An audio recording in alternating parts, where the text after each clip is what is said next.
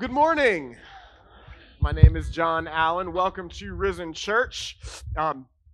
Again, I want to highlight a couple of those things that you heard earlier. The Weekender. The Weekender. Yeah, the Weekender. So the Weekender is, again, going to be happening August 18th and 19th. So we're just going to be together for about 2 hours. We're going to share a meal on Friday. Then we're going to come back together on Saturday. We're going to share a meal that morning, and we're just going to get to know each other. And so if you are considering this to be your home church, or you're thinking about it and you want to learn more about that, this is not a commitment to immediately join as a member, or what we use the term partner here. But this is simply you saying, hey, I want to learn more. I want to get to know you guys. So, and we want to get to know you. So that's what it's all about. And then again, summer nights happening this Wednesday, going to happen right here. You are all invited. We'd love for you to join us, that we are walking through a book, but we will be recapping that book. And similar to me recapping the announcements you've already heard, it's just because I want you all to be there. So,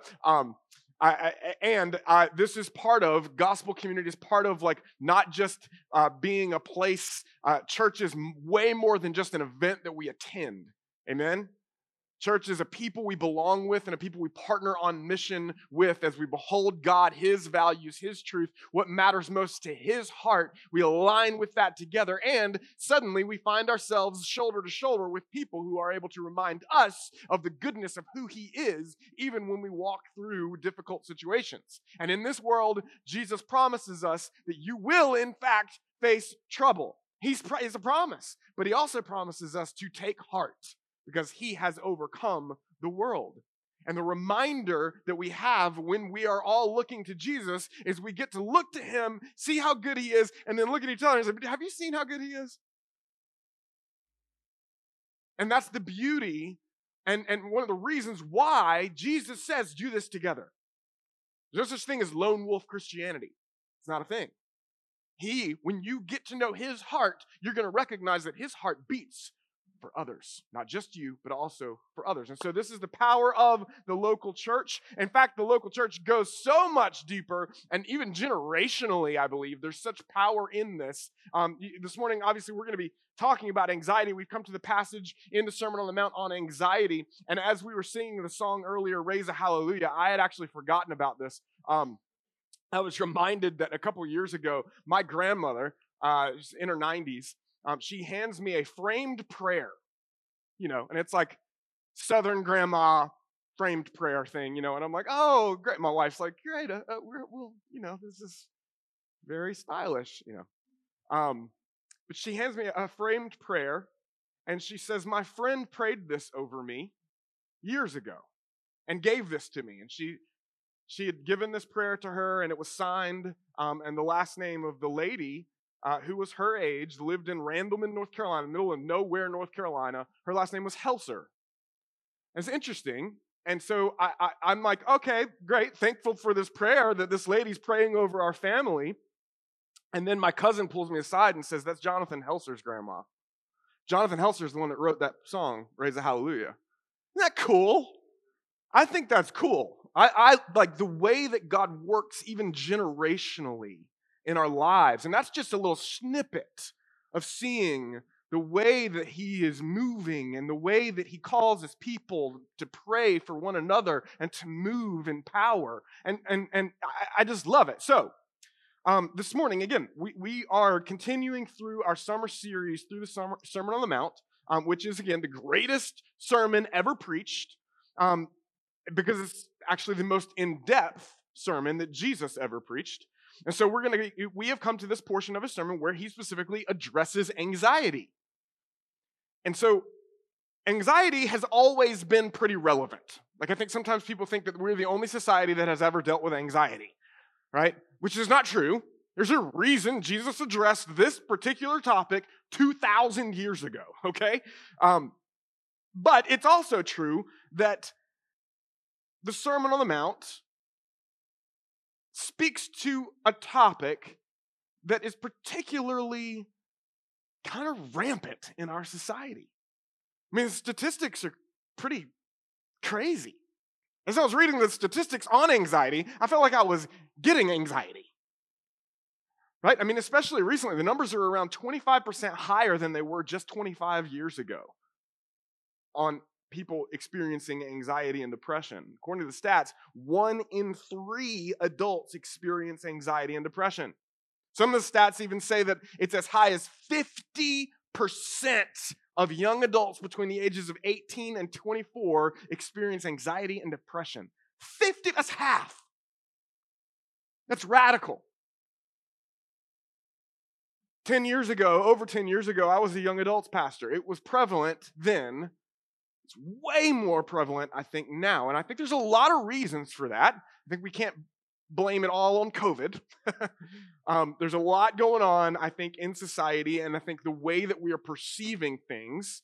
And as a result of this being a major topic, there's a big conversation in our society surrounding anxiety. So much so that it's easy to get, again, overwhelmed by it all. And so, some of you may even be like, oh, great, another sermon on anxiety. We've heard so much about this. But what I want you to see is what Jesus has to say about anxiety. Okay? So there's so much stuff that's really helpful, but the more that I look at the topic on anxiety and the different approaches to anxiety, the more I appreciate the way Jesus talks to us about anxiety, and he gets to the heart of it. Now, I'm thankful for the conversation. I'm thankful for the help, and I believe that we can learn a lot from each other in this world. But ultimately, we filter it all through what the Word of God says and how he calls us to approach it. Now, as a dad of 3 little kids, there was a term thrown around when they were very, very small, and some of you parents probably heard this, called separation anxiety. Have you ever heard of separation anxiety? Right? It's an anxiety that we have all at some point in our lives experienced because it's a normal part of life. It's essentially the anxiety that a child experiences when they're separated from their parents, especially early on, right? Just when they first sleep in a different room even. That's why they cry. This is why when you leave a child in the nursery and he's like, no! Anybody experience that? Right? And you're like, shut the door. Get the child off my leg. It's a normal part. You guys are like, you kick your children? No, I'm not. But this is a normal part of life for anyone, for all of humanity. It's basically a child learning to have faith. I mean, think about it. Like, just because they can't see their mom or dad right in that moment doesn't mean they'll never see that parent again. That's not what it means. This is what they're learning. Like, they're learning that you love them and that they can trust you and they can have faith in your return. And because of that faith, they develop hope that allows them to rest even in the present moment. Even when it doesn't feel like you're coming back, they can rest because they have confidence that you have not forsaken them and you will indeed return. So this morning, Jesus is going to lay out for us a reasonable approach to the issue of anxiety by showing us that all anxiety is actually ultimately a form of separation anxiety from our Heavenly Father. Because of sin, there is a mountain of separation between the holy Creator God and sinful humanity, which is all of humanity. It's like a mountain that separates the heavens from the earth. You got the image of the big mountain? I've told you before that this is a prevalent theme throughout the scriptures, that mountains represent separation, distance from God. To meet with God, you got to climb a mountain. It's a lot of the theme in the scriptures. Like Moses on Mount Sinai, Elijah on Mount Horeb, or even God's chosen people in the Old Testament, they had to ascend Mount Zion to present their sacrificial lambs in this temple that was on top of a mountain in order to meet with the very presence of God in the Holy of Holies. It's this idea that even saturates the pagan world too. It's not just a biblical thing. It's an idea that is in the heart of all humanity and all over the world in all kinds of cultures. Wherever there's a tall mountain in the area, there is a myth or an idea that the gods they reside at the top of that mountain. If you want to meet with the gods, you climb the mountain. Like Zeus, right? And all the other Greek gods in Greek mythology, they lived atop Mount Olympus. And to be in their presence, To achieve greatness, you got to climb. It's not a coincidence that the world's ultimate tests of human strength and achievement are called the Olympics. Chasing that gold, right? Then I'll be something. And I'm not saying that they're all idolaters, right? But you get the idea. Again, mountains have been viewed as barriers between heaven and earth. It's part of the reason for the Tower of Babel in Genesis 11. Humanity's trying to reach heaven in their own strength to be God, to be where God is, to get there in their own ingenuity and their own power. This is the reason behind all the ancient ziggurat structures. That's a great word, right? Ziggurat. It's like the pyramids, the Mayans, the Egyptians. These are man-made mountains to reach the gods. Moses in the Old Testament, he goes up Mount Sinai to meet with God, and God gave him these 10 commandments, the law. Now, nobody else was even able to come touch the mountain, much less climb it. And when Moses comes back down, he brings the law of God, essentially saying this is the standard. You want to be where God is, you got to live up to this. In order to obtain heaven, you must perfectly obey each one of these commandments. Have fun. The mountain of separation is like the law itself. We're unable to climb it, unable to keep it. It's a symptom of the mountain of separation between humanity and God. And the harder you climb, the more you realize it's just weighing on you. It's just heavy. Like inevitably there's going to be a rock slide and you're going to find yourself at the bottom. And so this morning, I want you to see that this mountain of separation is the ultimate source of all our anxiety. No matter how hard we try, we can't get up the mountain. We can't make it to God. No matter how much money we make, no matter how moral or ethical or law-abiding we try to be, you can't do it. Eventually, it's going to wear you down. It's going to weigh on you like a mountain of anxiety on your chest. And humanity comes up with all kinds of coping mechanisms for this. Even excuses for why we can't make it up the mountain, or even pretending that we have. Deep down, we know actually what we're doing is just comparing it to other people who aren't as far up the mountain as us. And that pride goes before a fall.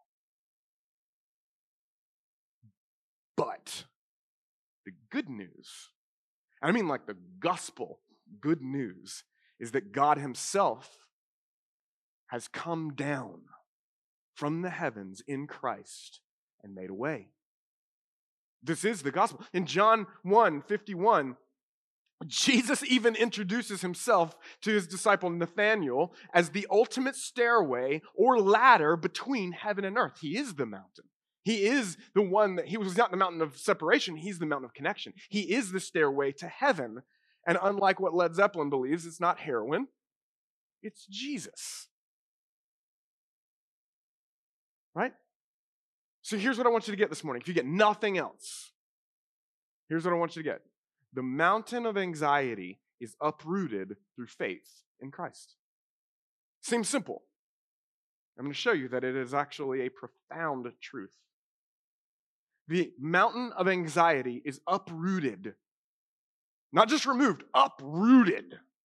Gets deep down into your heart and gets the roots of it that have clung deep into your soul, uproots. Faith in Christ uproots that. And even throws it into the sea of destruction and chaos. So the mountain of anxiety is uprooted through faith in Christ. So we couldn't make it to God, but God has come to us, and in Christ he uproots the effects of this mountain by giving us our true value, our true future, and our true purpose. And so as a quick roadmap for the rest of our time, that's what we're going to walk through. That's what we're going to talk about. We're going to walk through this passage, and we're going to look at first the effects this mountain has, the effects that this mountain of separation has on humanity. And then we're going to let Jesus show us where our true value comes from, what our true future looks like, and what our true purpose is. And so, the effects of the mountain of separation, true value, true future, and true purpose. All right? And then we're going to close with some practical ways to live each day in the faith that uproots this mountain of anxiety. So, let's dive in. Matthew 6:25. Turn with me there, and we're going to start with the effects of the mountain of separation. Verse 25 says this: Therefore, I tell you, do not be anxious about your life, what you will eat or what you will drink, nor about your body, what you will put on. Is not life more than food and the body more than clothing? Now, some might say, I'm not really that concerned with those things. I live in a Western society where we have access to all of these things, right? And yet, we are dealing with anxiety more than like any time in history. Which means these things represent something way deeper. Like, this is a good question. It's a rhetorical question, but it's one so many people never even think about. Is there more to this life than feeding our stomachs, covering our vulnerabilities, and looking good in front of others? Is there more to this life than that? The answer is yes, right? Yes, there is more. There is way more. But before we get into that, we've gotten a little ahead of ourselves here because this passage opens with therefore, okay? And whenever you see the word therefore in Scripture, you should ask, what's the therefore? Therefore. What's the therefore, right? So let's go back a verse to verse 24, Matthew 6:24. We talked about this last week. So what's the therefore? Well, verse 24 says this. No one can serve two masters, for either he will hate the one and love the other, or he will be devoted to the one and despise the other. You cannot serve God and money. Therefore, I tell you, do not be anxious. It's interesting. Again, serving the master of money is a major result of this mountain of separation. The need for resources to care for yourself and have no need of God is a direct symptom of the distance from God that we feel as a loving, providing Father. That obsession with getting it yourself and having no need of anyone, including God, is a symptom of feeling the distance between you and Him. Money then becomes master.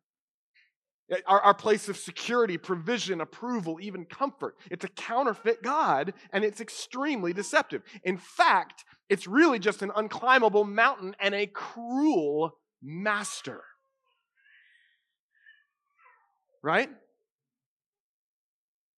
The truth is, when money is your master and your life is leveraged in serving the God of money, it's just a symptom of your desire to control the world around you and be God yourself. After all, with enough money, you can be the master of your own fate, right? But when's it ever enough? The effect of this mountain of separation is it's that feeling that we're on our own. Left to fend for ourselves, we're vulnerable and we're out of control. It's up to you and only you. Nobody's going to help you. In fact, they're going to likely just try to take it from you. If you don't go get it, it ain't coming. So you got to look out for number one, right? Which is you. Isn't that how this world operates? This is the heart behind greed and coveting and envy and fear and insecurity and all these things. Like if I can just earn this much, if I can just get this much, if I can just climb that mountain, get to that place, impress those people, maybe get married, have some kids, then I'll have peace, then I'll have rest, then I'll have wholeness. But it's not true, is it? None of that stuff is going to fully, there's never enough money, never enough success, never enough achievement. That mountain is always higher than you think, always. True blessing, true strength, true purpose, it comes from finding true value in Christ and in Christ alone. No spouse is going to bring it to you. No kid is going to bring it to you. No job, no money, nothing. Christ alone. That's it. But that begins with recognizing your need and not your self-sufficiency. It's why Jesus began his sermon in chapter 5 saying, "Blessed are those who are poor in spirit, for theirs is the kingdom of heaven." So only the poor in spirit come to realize that there is no amount of pride or self-mustered ambition and grit that can get you to the top. Inevitably, all who make that journey find themselves crushed under the weight of that mountain. Inevitably. The great reformer of the 16th century, Martin Luther, He had a friend who was a prominent leader also in the Reformation, which changed the face of Western civilization. These guys were working pretty hard, okay? And they had a lot of pressure, and there was a lot going on, and they were leaning in hard. And Luther had a friend again. His name was Philip Melanchthon, also a prominent leader in the Reformation. And Philip often struggled with anxiety and depression, and Luther's encouragement to him was not what you would expect. If you know much about Martin Luther, you might expect this, but it's not what most people think of when someone's struggling with anxiety and depression. This is not really the words that you would expect. You'd probably think like, it's going to be okay, you're all right, everything's fine. That's not what Luther said. Luther's words to him were, let Philip cease to rule the world. Let Philip cease to rule the world. And his words were dead on. Because laced within the throes of all anxiety is an attempt to control the uncontrollable and obtain the throne that only belongs to God. And hear me, you are a horrible God. But the good news is that God is God, and He's really good at it. And we're not. God has come to us in Christ. The God atop the mountain has descended from on high, from the heavens, and He invites us to Himself. This is the gospel, that God became a man, and He lived the life we couldn't live, and He died the death we deserved to die, and He conquered death and the grave, and He paved the way to eternal life through the resurrection. And it's an eternal life that doesn't just start one day when we die. It doesn't just like hold on, grit it out, figure it out, and wait because one day I'll experience His presence and goodness. No. Faith in what He has done at the cross and through the resurrection is faith that the mountain has been removed, that the veil has been split, and that His presence is available to you even now in the Holy Spirit. This is the gospel. And so we need the reminder to stand upon what is true by faith, even now, especially when our feelings lie to us and tell us that things aren't as we know them to be. That is anxiety. That's where it comes from. And so look at verse 26. Matthew 6, verse 26. Look at the birds of the air, Jesus says. They neither sow nor reap nor gather into barns, and yet your heavenly Father feeds them. Are you not of more value than they? And which of you, by being anxious, can add a single hour to his span of life? So here, with the mountain under His feet, Jesus invites us to reason with Him. He continues in a string of rhetorical questions. Reasonable questions. Say reasonable. And this is intentional because when anxiety hits and we feel the distance from God and that freak out feeling drops, we start grasping for control, Jesus' words of reason, very needed. See, Jesus is telling us how to live in a kingdom that has been inaugurated spiritually, but not yet physically. This is why we walk by faith and not by sight. Because if you just rely on what you see physically and the circumstances that surround you and how you feel in the moment, you're going to have an anxiety attack in this world.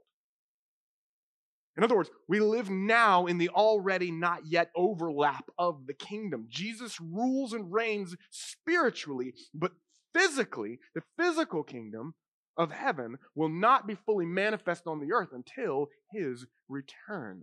In the meantime, we've got some separation anxiety issues. And so we live in the dawn of the new day, but it's still kind of nighttime, right? Like it's the already not yet, which means we must live by faith. It means we have to remember that while the feeling of distance lingers, it's no longer true. Jesus split the veil, and He's now closer in spirit than ever before, closer to us than our own skin. These are the kingdom values that Jesus is teaching us in this sermon. And so there, on this mountain that spanned the distance between heaven and earth, Jesus invites us to come and reason with Him. And He says, look at the birds of heaven. Look at the birds of the heavens. Look how your heavenly Father takes care of them. And yet, they're not made in his image. You are. There's even potentially an allusion here to angels. Even those heavenly creatures are not made in God's image. You are. Which leads us to our next section, true value. And I'm not talking about an advertisement at a discount grocery store, okay? I'm talking about that true value. That's like a discount cheap thing. This is more of like your value. You are expensive. How many of you know that you are extremely expensive? And Jesus paid a heavy price for you. He values you. Do you believe that God values you? That's a good question. Do you believe it? I didn't ask if you felt it. I'm asking you if you believe it. Which leads us to, again,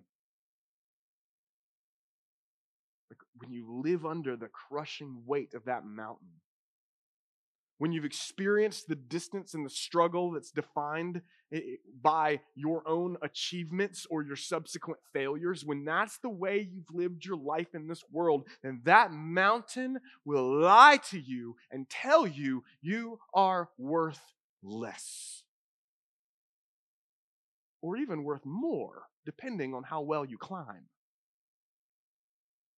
It'll measure you by your ability to climb and shame you in the fall and tell you you're all alone, nobody will care for you because nobody values you enough to care.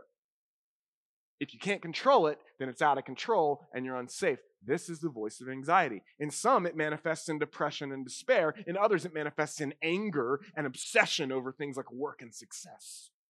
Guess what? The root is all that anxiousness. Just because you're like angry all the time, that doesn't mean you're not dealing with anxiety. It's just how you're dealing with anxiety. Like Bruce Wayne in The Dark Knight Rises. You remember this? He's stuck in a pit with a broken back. He's been beaten, defeated. And he's sitting there. He can't climb out. He can't get out. And this old man in the pit says that his issue is fear. And Bruce says, I'm not afraid. I'm angry. But the truth was, his anger was just his way to cope with his childhood fear. I got to squeeze a Dark Knight reference in there somewhere, right? But Jesus says here, right? He says, I know how you feel. I know how you feel, but come and reason with me now. Whether you're hopeless or just angry, your anxiety does nothing to help you. And in truth, it only shortens your life. The real question, the question we most avoid in these moments is, do you believe you're valuable to God?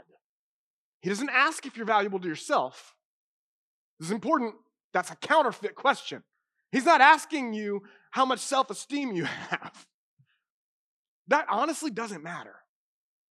He's asking you, do you believe he values you? That's the only thing that really matters. Do you believe God values you? Do you believe he actually cares for you? That's all that matters, and that's how that mountain of anxiety gets uprooted. See, faith isn't about your feelings. Faith is about what you believe to be true, what you live by. That's the Old English word believe. It means this is what I live by. By this I live. What do you live by? Faith is not about your feelings. Faith is about what you believe to be true. Jesus says, come and reason with me. Look at me, not your emotions, not your achievements, not your accomplishments. Come and reason with me and stop acting like a slave. Come to me and receive me by grace. My grace by faith, not achievement. Not works, grace alone by faith alone in Christ alone. Come and rest. That mountain of anxiety and separation will tell you that your value is in your ability or inability to climb. It'll even tell you to be anxious about your anxiety and depressed about your depression. It'll tell you you're worth less because you have that struggle. Like that's the level that it will lie to you, and you have an enemy that will try to define you just because of hearing his voice. But Jesus says, come to me, all who are weary and heavy laden, and I will give you shame. No, that's not at all what he says. He says, come to me all who are weary and heavy laden, and I will give you rest. But if you've been climbing that mountain for too long, you know what you're going to hear? Come to me all who are weary and heavy laden, and I'm going to shame you for a little bit, and then maybe, once you've groveled enough, then I'll give you rest. What? No. Right in the midst of the journey, even on this side of eternity, he will give you rest. How? Why? Because in Christ, the verdict comes before the evidence. It's upside down. Because it's not about what you can do. It's about what's been done for you in Christ. That's the faith that uproots that mountain of anxiety and separation and throws it into the sea. And even if it doesn't dissipate in your physical emotions or feelings, it doesn't make it any less true. And the more you stand on that truth by faith, the more those feelings will crumble. But even if it doesn't make it any less true. See, it's okay to not feel okay because you're not saved by grace through feelings. You're saved by grace through faith. Okay? Your value is not determined by your feelings or whether or not you got that breakthrough. Your value is determined by who he says you are, and he says you're valuable, and I've proven it. Valuable enough to leave heaven and endure the shame of the cross with joy because to him, you are the pearl of great price, a price he was willing to pay. So let's be reasonable. Say, be reasonable. Maybe you don't feel loved or valued or valuable or cared for. When the pressure gets turned up and the darkness comes in and the difficulty hits, you're not going to feel it. You're just not. And because you don't feel it, that's not a sign of immaturity, guys. That's a sign that you live on this side of eternity. That's what that is. And so Jesus says, walk by faith. That's when we stand on his promise. That's when we remember in the dark what we heard in the light. That's when we walk by faith and not by sight, whether we feel it or not. I'm not downgrading feelings. God, I pray that you feel it. I mean, feel it. There's so much to that. Like, pray that you would feel it. Like, a great prayer is to say, God, this is how I feel, and here's how I want to feel. Help me feel that. That's a great prayer. Identify what you're feeling, and then ask God for how you want to feel. But say, I know, confess what's true even in the midst of it. Amen? And that's when we take heart. And that's when we trust in Jesus, not ourselves or our circumstances. That's when we kick the devil right in the teeth, even in the presence of our enemy. Like right in the middle of the valley in the shadow of death, we can fear no evil. Why? Because he's with me. How do I know? Because I feel it? No, because I'm reasonable, because I have faith, because I'm standing on something way more substantial than my feelings. When you're in a deep valley, think about this. When you're in a deep valley, like the valley of the shadow of death, when you're in that place, it means you're in the shadow of a mountain. And you can't see the sun. It's dark. So how do we get rid of the mountain? Jesus is saying you don't have to climb up the mountain in order to find peace. Because I've come down. I'm with you. Even in the mountain, even in the valley, I'm with you. God with you, Emmanuel. How do I not fear evil? Because I'm with you. I'll lead you through it. Trust me. Fear not. Say, be reasonable. Even in the fear, even in the depression, even in the darkness, God is not distant. God is not far. He is close and he's compassionate and he understands and he knows. He knows in a way that you cannot even fathom. He understands it. He's not distant even emotionally. He gets it. He gets it so much. He knows what it's like to walk the earth. He knows what it's like to pass through the valley of the shadow of death. He knows what that shadow of the mountain of separation is like. The Garden of Gethsemane, where he sweat blood and he prayed, God, this cup pass from me as he's about to be crucified. You know where he was? He was at the foot of the Mount of Olives. He was in that shadow place. But where we fell short, Jesus trusted. Where we cut and ran, Jesus endured. Where we distrusted and ran to our own ways, Jesus pressed in. He knows what it's like to die and be buried in the earth like a seed. But he also knows what it's like to rise from the earth and burst forth in glory. And because he did, he has secured that as the future for all who would place their faith in what he's done. So he reasons with us and he speaks into our true value and our true future, which is the next section here, verse 28. He says, and why are you anxious about clothing? Consider the lilies of the field, how they grow. They neither toil nor spin. Yet, I tell you, even Solomon in all his glory was not arrayed like one of these. But if God so clothes the grass of the field, which today is alive and tomorrow is thrown into the oven, will he not much more clothe you, O you of little faith? See, the mountain of separation and anxiety, it'll cast a shadow vision on your future.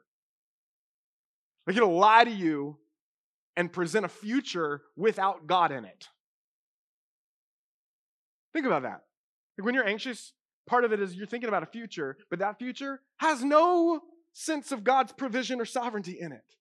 It's a future that's all up to you, right? A world where the worst possible outcome is the only option unless you control the narrative. So it's all up to you. Unless you toil and spin, you're going to enter the future vulnerable and exposed, naked and ashamed. And listen, outside of Christ, that is our future.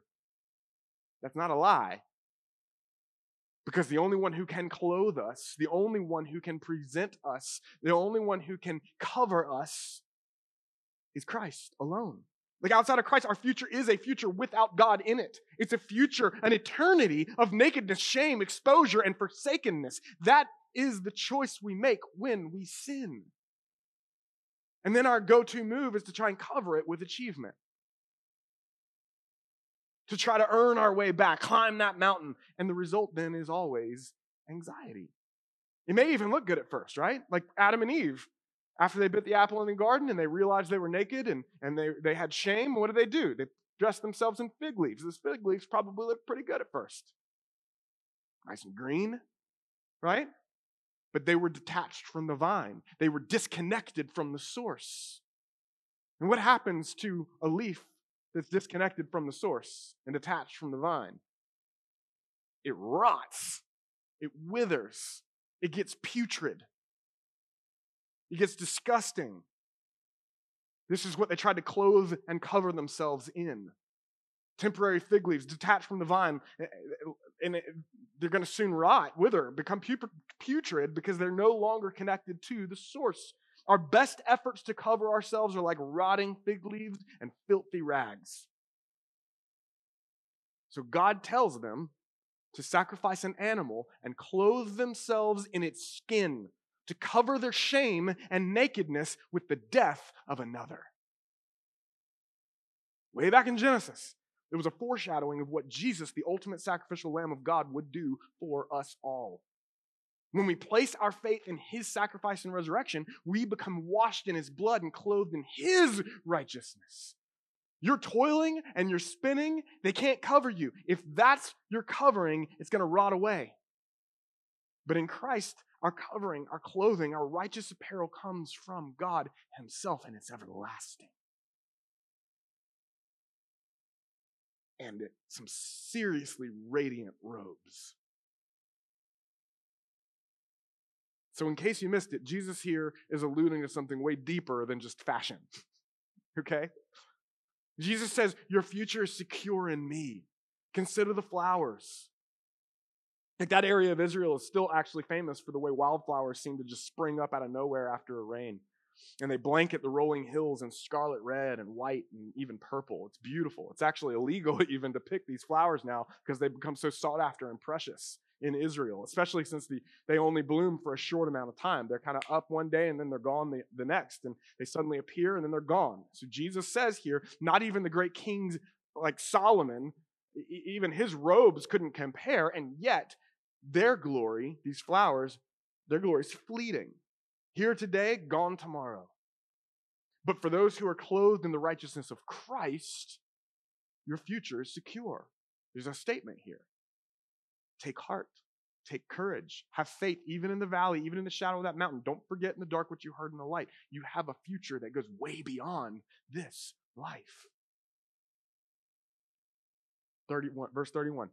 Therefore, do not be anxious, saying, what shall we eat, or what shall we drink, or what shall we wear? Again, he's addressing a state of being rather than a feeling. Jesus knows these feelings will assault us in this world. And he's equipping us here with the tools of truth to combat those lies. He says, come consistently and come faithfully to me and reason with me. If your Father is in heaven, and your treasure is in heaven, and your reward is in heaven, then anxiety has no real authority over you. It might come yapping at you, but it has no real authority over you. Don't believe the lies of that mountain. Don't believe the lies about your value, your future. And finally, don't believe the lies about your true purpose. Because that mountain of separation, that mountain of anxiety, it's going to try to pervert your God-given purpose. Verse 32. For the Gentiles, or the godless nations, seek after all these things, and your heavenly Father knows that you need them all. But seek first the kingdom of God and his righteousness, and all these things will be added to you. Got a question for you. Very important question. Does God care more about the things you're seeking in life than you do? That's an important question. Does God, because there are some things that we seek, God doesn't care about. Does God care more about the things you're seeking, even serving in your life, than you do? It's a great question. Or do you think of God the way the pagans think of the gods? Distant and indifferent. Like, is your prayer life an attempt to catch his attention and win his favor to align with your kingdom values? That's how pagans operate. They strike deals with the gods to tell them to build their own personal kingdoms on earth and make us feel like we're progressing further and further up that mountain of pride. And I'm going to tell you something. Demons are happy to help you climb a mountain that keeps you away from God.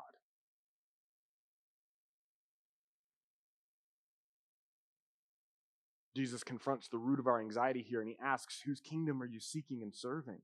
This is a callback to verse 24 here about not being able to serve both God and money. If it's God, then rest comes easy. No matter what comes or how it feels, it can be well with your soul.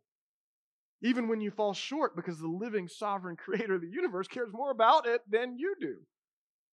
When you come to grips with that realization, it informs the way you pray. It doesn't mean you pray less. It actually means, okay, I recognize who he is, and he's called me to ask, so I'm pressing in, because he holds it all in his hands. But the way we pray becomes more about his timing and for his glory than just what we want in the moment. We pray in a way that's oriented towards aligning with his heart and building his kingdom, and it changes things. I mean, think about it. Like, why would God bless you with something that's just going to add distance from him in your life and anxiety to your life? That wouldn't be a blessing. It'd be a curse, right? Like, your good sovereign Father in heaven cares too much about you to answer a prayer that's basically just about helping you climb a little higher up on your anxiety mountain. So, your enemy is happy again to bless you with those things because it keeps you on that mountain and even crushed under it. But Jesus says, seek first my kingdom and my righteousness, and everything else will be added to you because it's the best thing for you. Because I care about you. I actually love you. I have good things for you. So what breakthroughs are you praying for? I hope you are praying for breakthroughs in life. What kind of breakthroughs are you praying for? Like, what miracles are you hoping for? What walls are you praying would come down? I hope you are praying for walls to come down in your life and the lives around you, because this thing is a battle. But a battle for what? A battle for what kingdom? If every prayer you prayed this week was suddenly answered, whose kingdom would grow? Think about that. Like, how many people would come to salvation in Christ this week if suddenly every prayer you prayed this week was answered? Like, it really boils down to this. If every prayer you prayed this week were answered, would you be more in love with Jesus? Would the people around you be more in love with Jesus? Or would you and they all be more in love with this world? Listen, this is not about planning. It's not about not planning anyway. This is not about being lazy and just being like, okay, whatever, God. This is actually just the opposite. This is actually a call to plan and pray and strategize and to do so with the priority of His kingdom and the Great Commission in mind. To align and leverage your life for the purpose and glory that's way beyond any one of us. And so there's a difference between those who are driven and those who are called. We've talked about this before. Like, the driven person is motivated by fear of failure and the pride of achievement. That anxiety and depression is just howling at your door when that's what your life is like. But the called life is different. There's the driven life, and then there's the called life. The called life toils and spins and sows and reaps, not to gain salvation, but because they've tasted His glory and believe He's worth it. The called life is a life of worship. The called life plans, strategizes, works hard, not so they can be worthy, but because He is. The called life is a life called to worship, not worry. But the life of worship isn't lazy. It's a life leveraged for His glory. The scriptures are clear in their warnings against laziness, right? The called life, it's even leveraged for the kingdom of heaven. And yet, hear this, even when you leverage every ounce of your life for the kingdom of heaven, it doesn't make you immune to anxiety. Not at all. In fact, 2 Corinthians 11:28, Paul even admits the daily pressure he feels of the anxiety he has for all the churches. The Apostle Paul. And as a pastor, I get that. I mean, on one level, I know that God cares about these things way more than I do, right? Like, He's got it. He's got you. He's sovereign, and He's good, and He's caring. But it's one thing to think that, and it's another to actually take it all to Him in prayer. So again, this is not a call to check out and just ride. This is a call to press in and pray. Because ultimately, that's the only way to relieve the pressure valve of anxiety. It's in prayer, in every moment, on the daily. Verse 34. Final verse. Therefore, you see the reason? A lot of therefores, right? This is very reasonable. Therefore, do not be anxious about tomorrow, for tomorrow will be anxious for itself. Again, not letting anxiety tell you all about a future without God in it, but leaning into Him in the present and taking each issue before Him in prayer. Because sufficient for the day is its own trouble. Jesus doesn't say you won't have trouble and you won't have to navigate anxiety. He says be reasonable and don't give in to it. Deal with it by taking it to the Lord, not just thinking about it and turning it all over in your mind, right? We tend to do that. That's not praying. That's just called thinking. That's called ruminating. That feeds anxiety. Be reasonable. Take it to Him and say, God, I trust You. I can't deal with this mountain. I trust You. I have faith in You. So, here, take it. That's how we release it. I'm talking about taking the trouble of the day to Him, that day in prayer, and entrusting it to Him in prayer. Philippians 4:5-7 says this: let your reasonableness be known to everyone. Say, be reasonable. The Lord is at hand. That means He's reachable. Okay? Do not be anxious about anything, but in everything, by prayer and supplication, with thanksgiving, let your requests be made known to God, and the peace of God, which surpasses all understanding, will guard your hearts and your minds in Christ Jesus. So this is all a part of the process of growing up in our faith.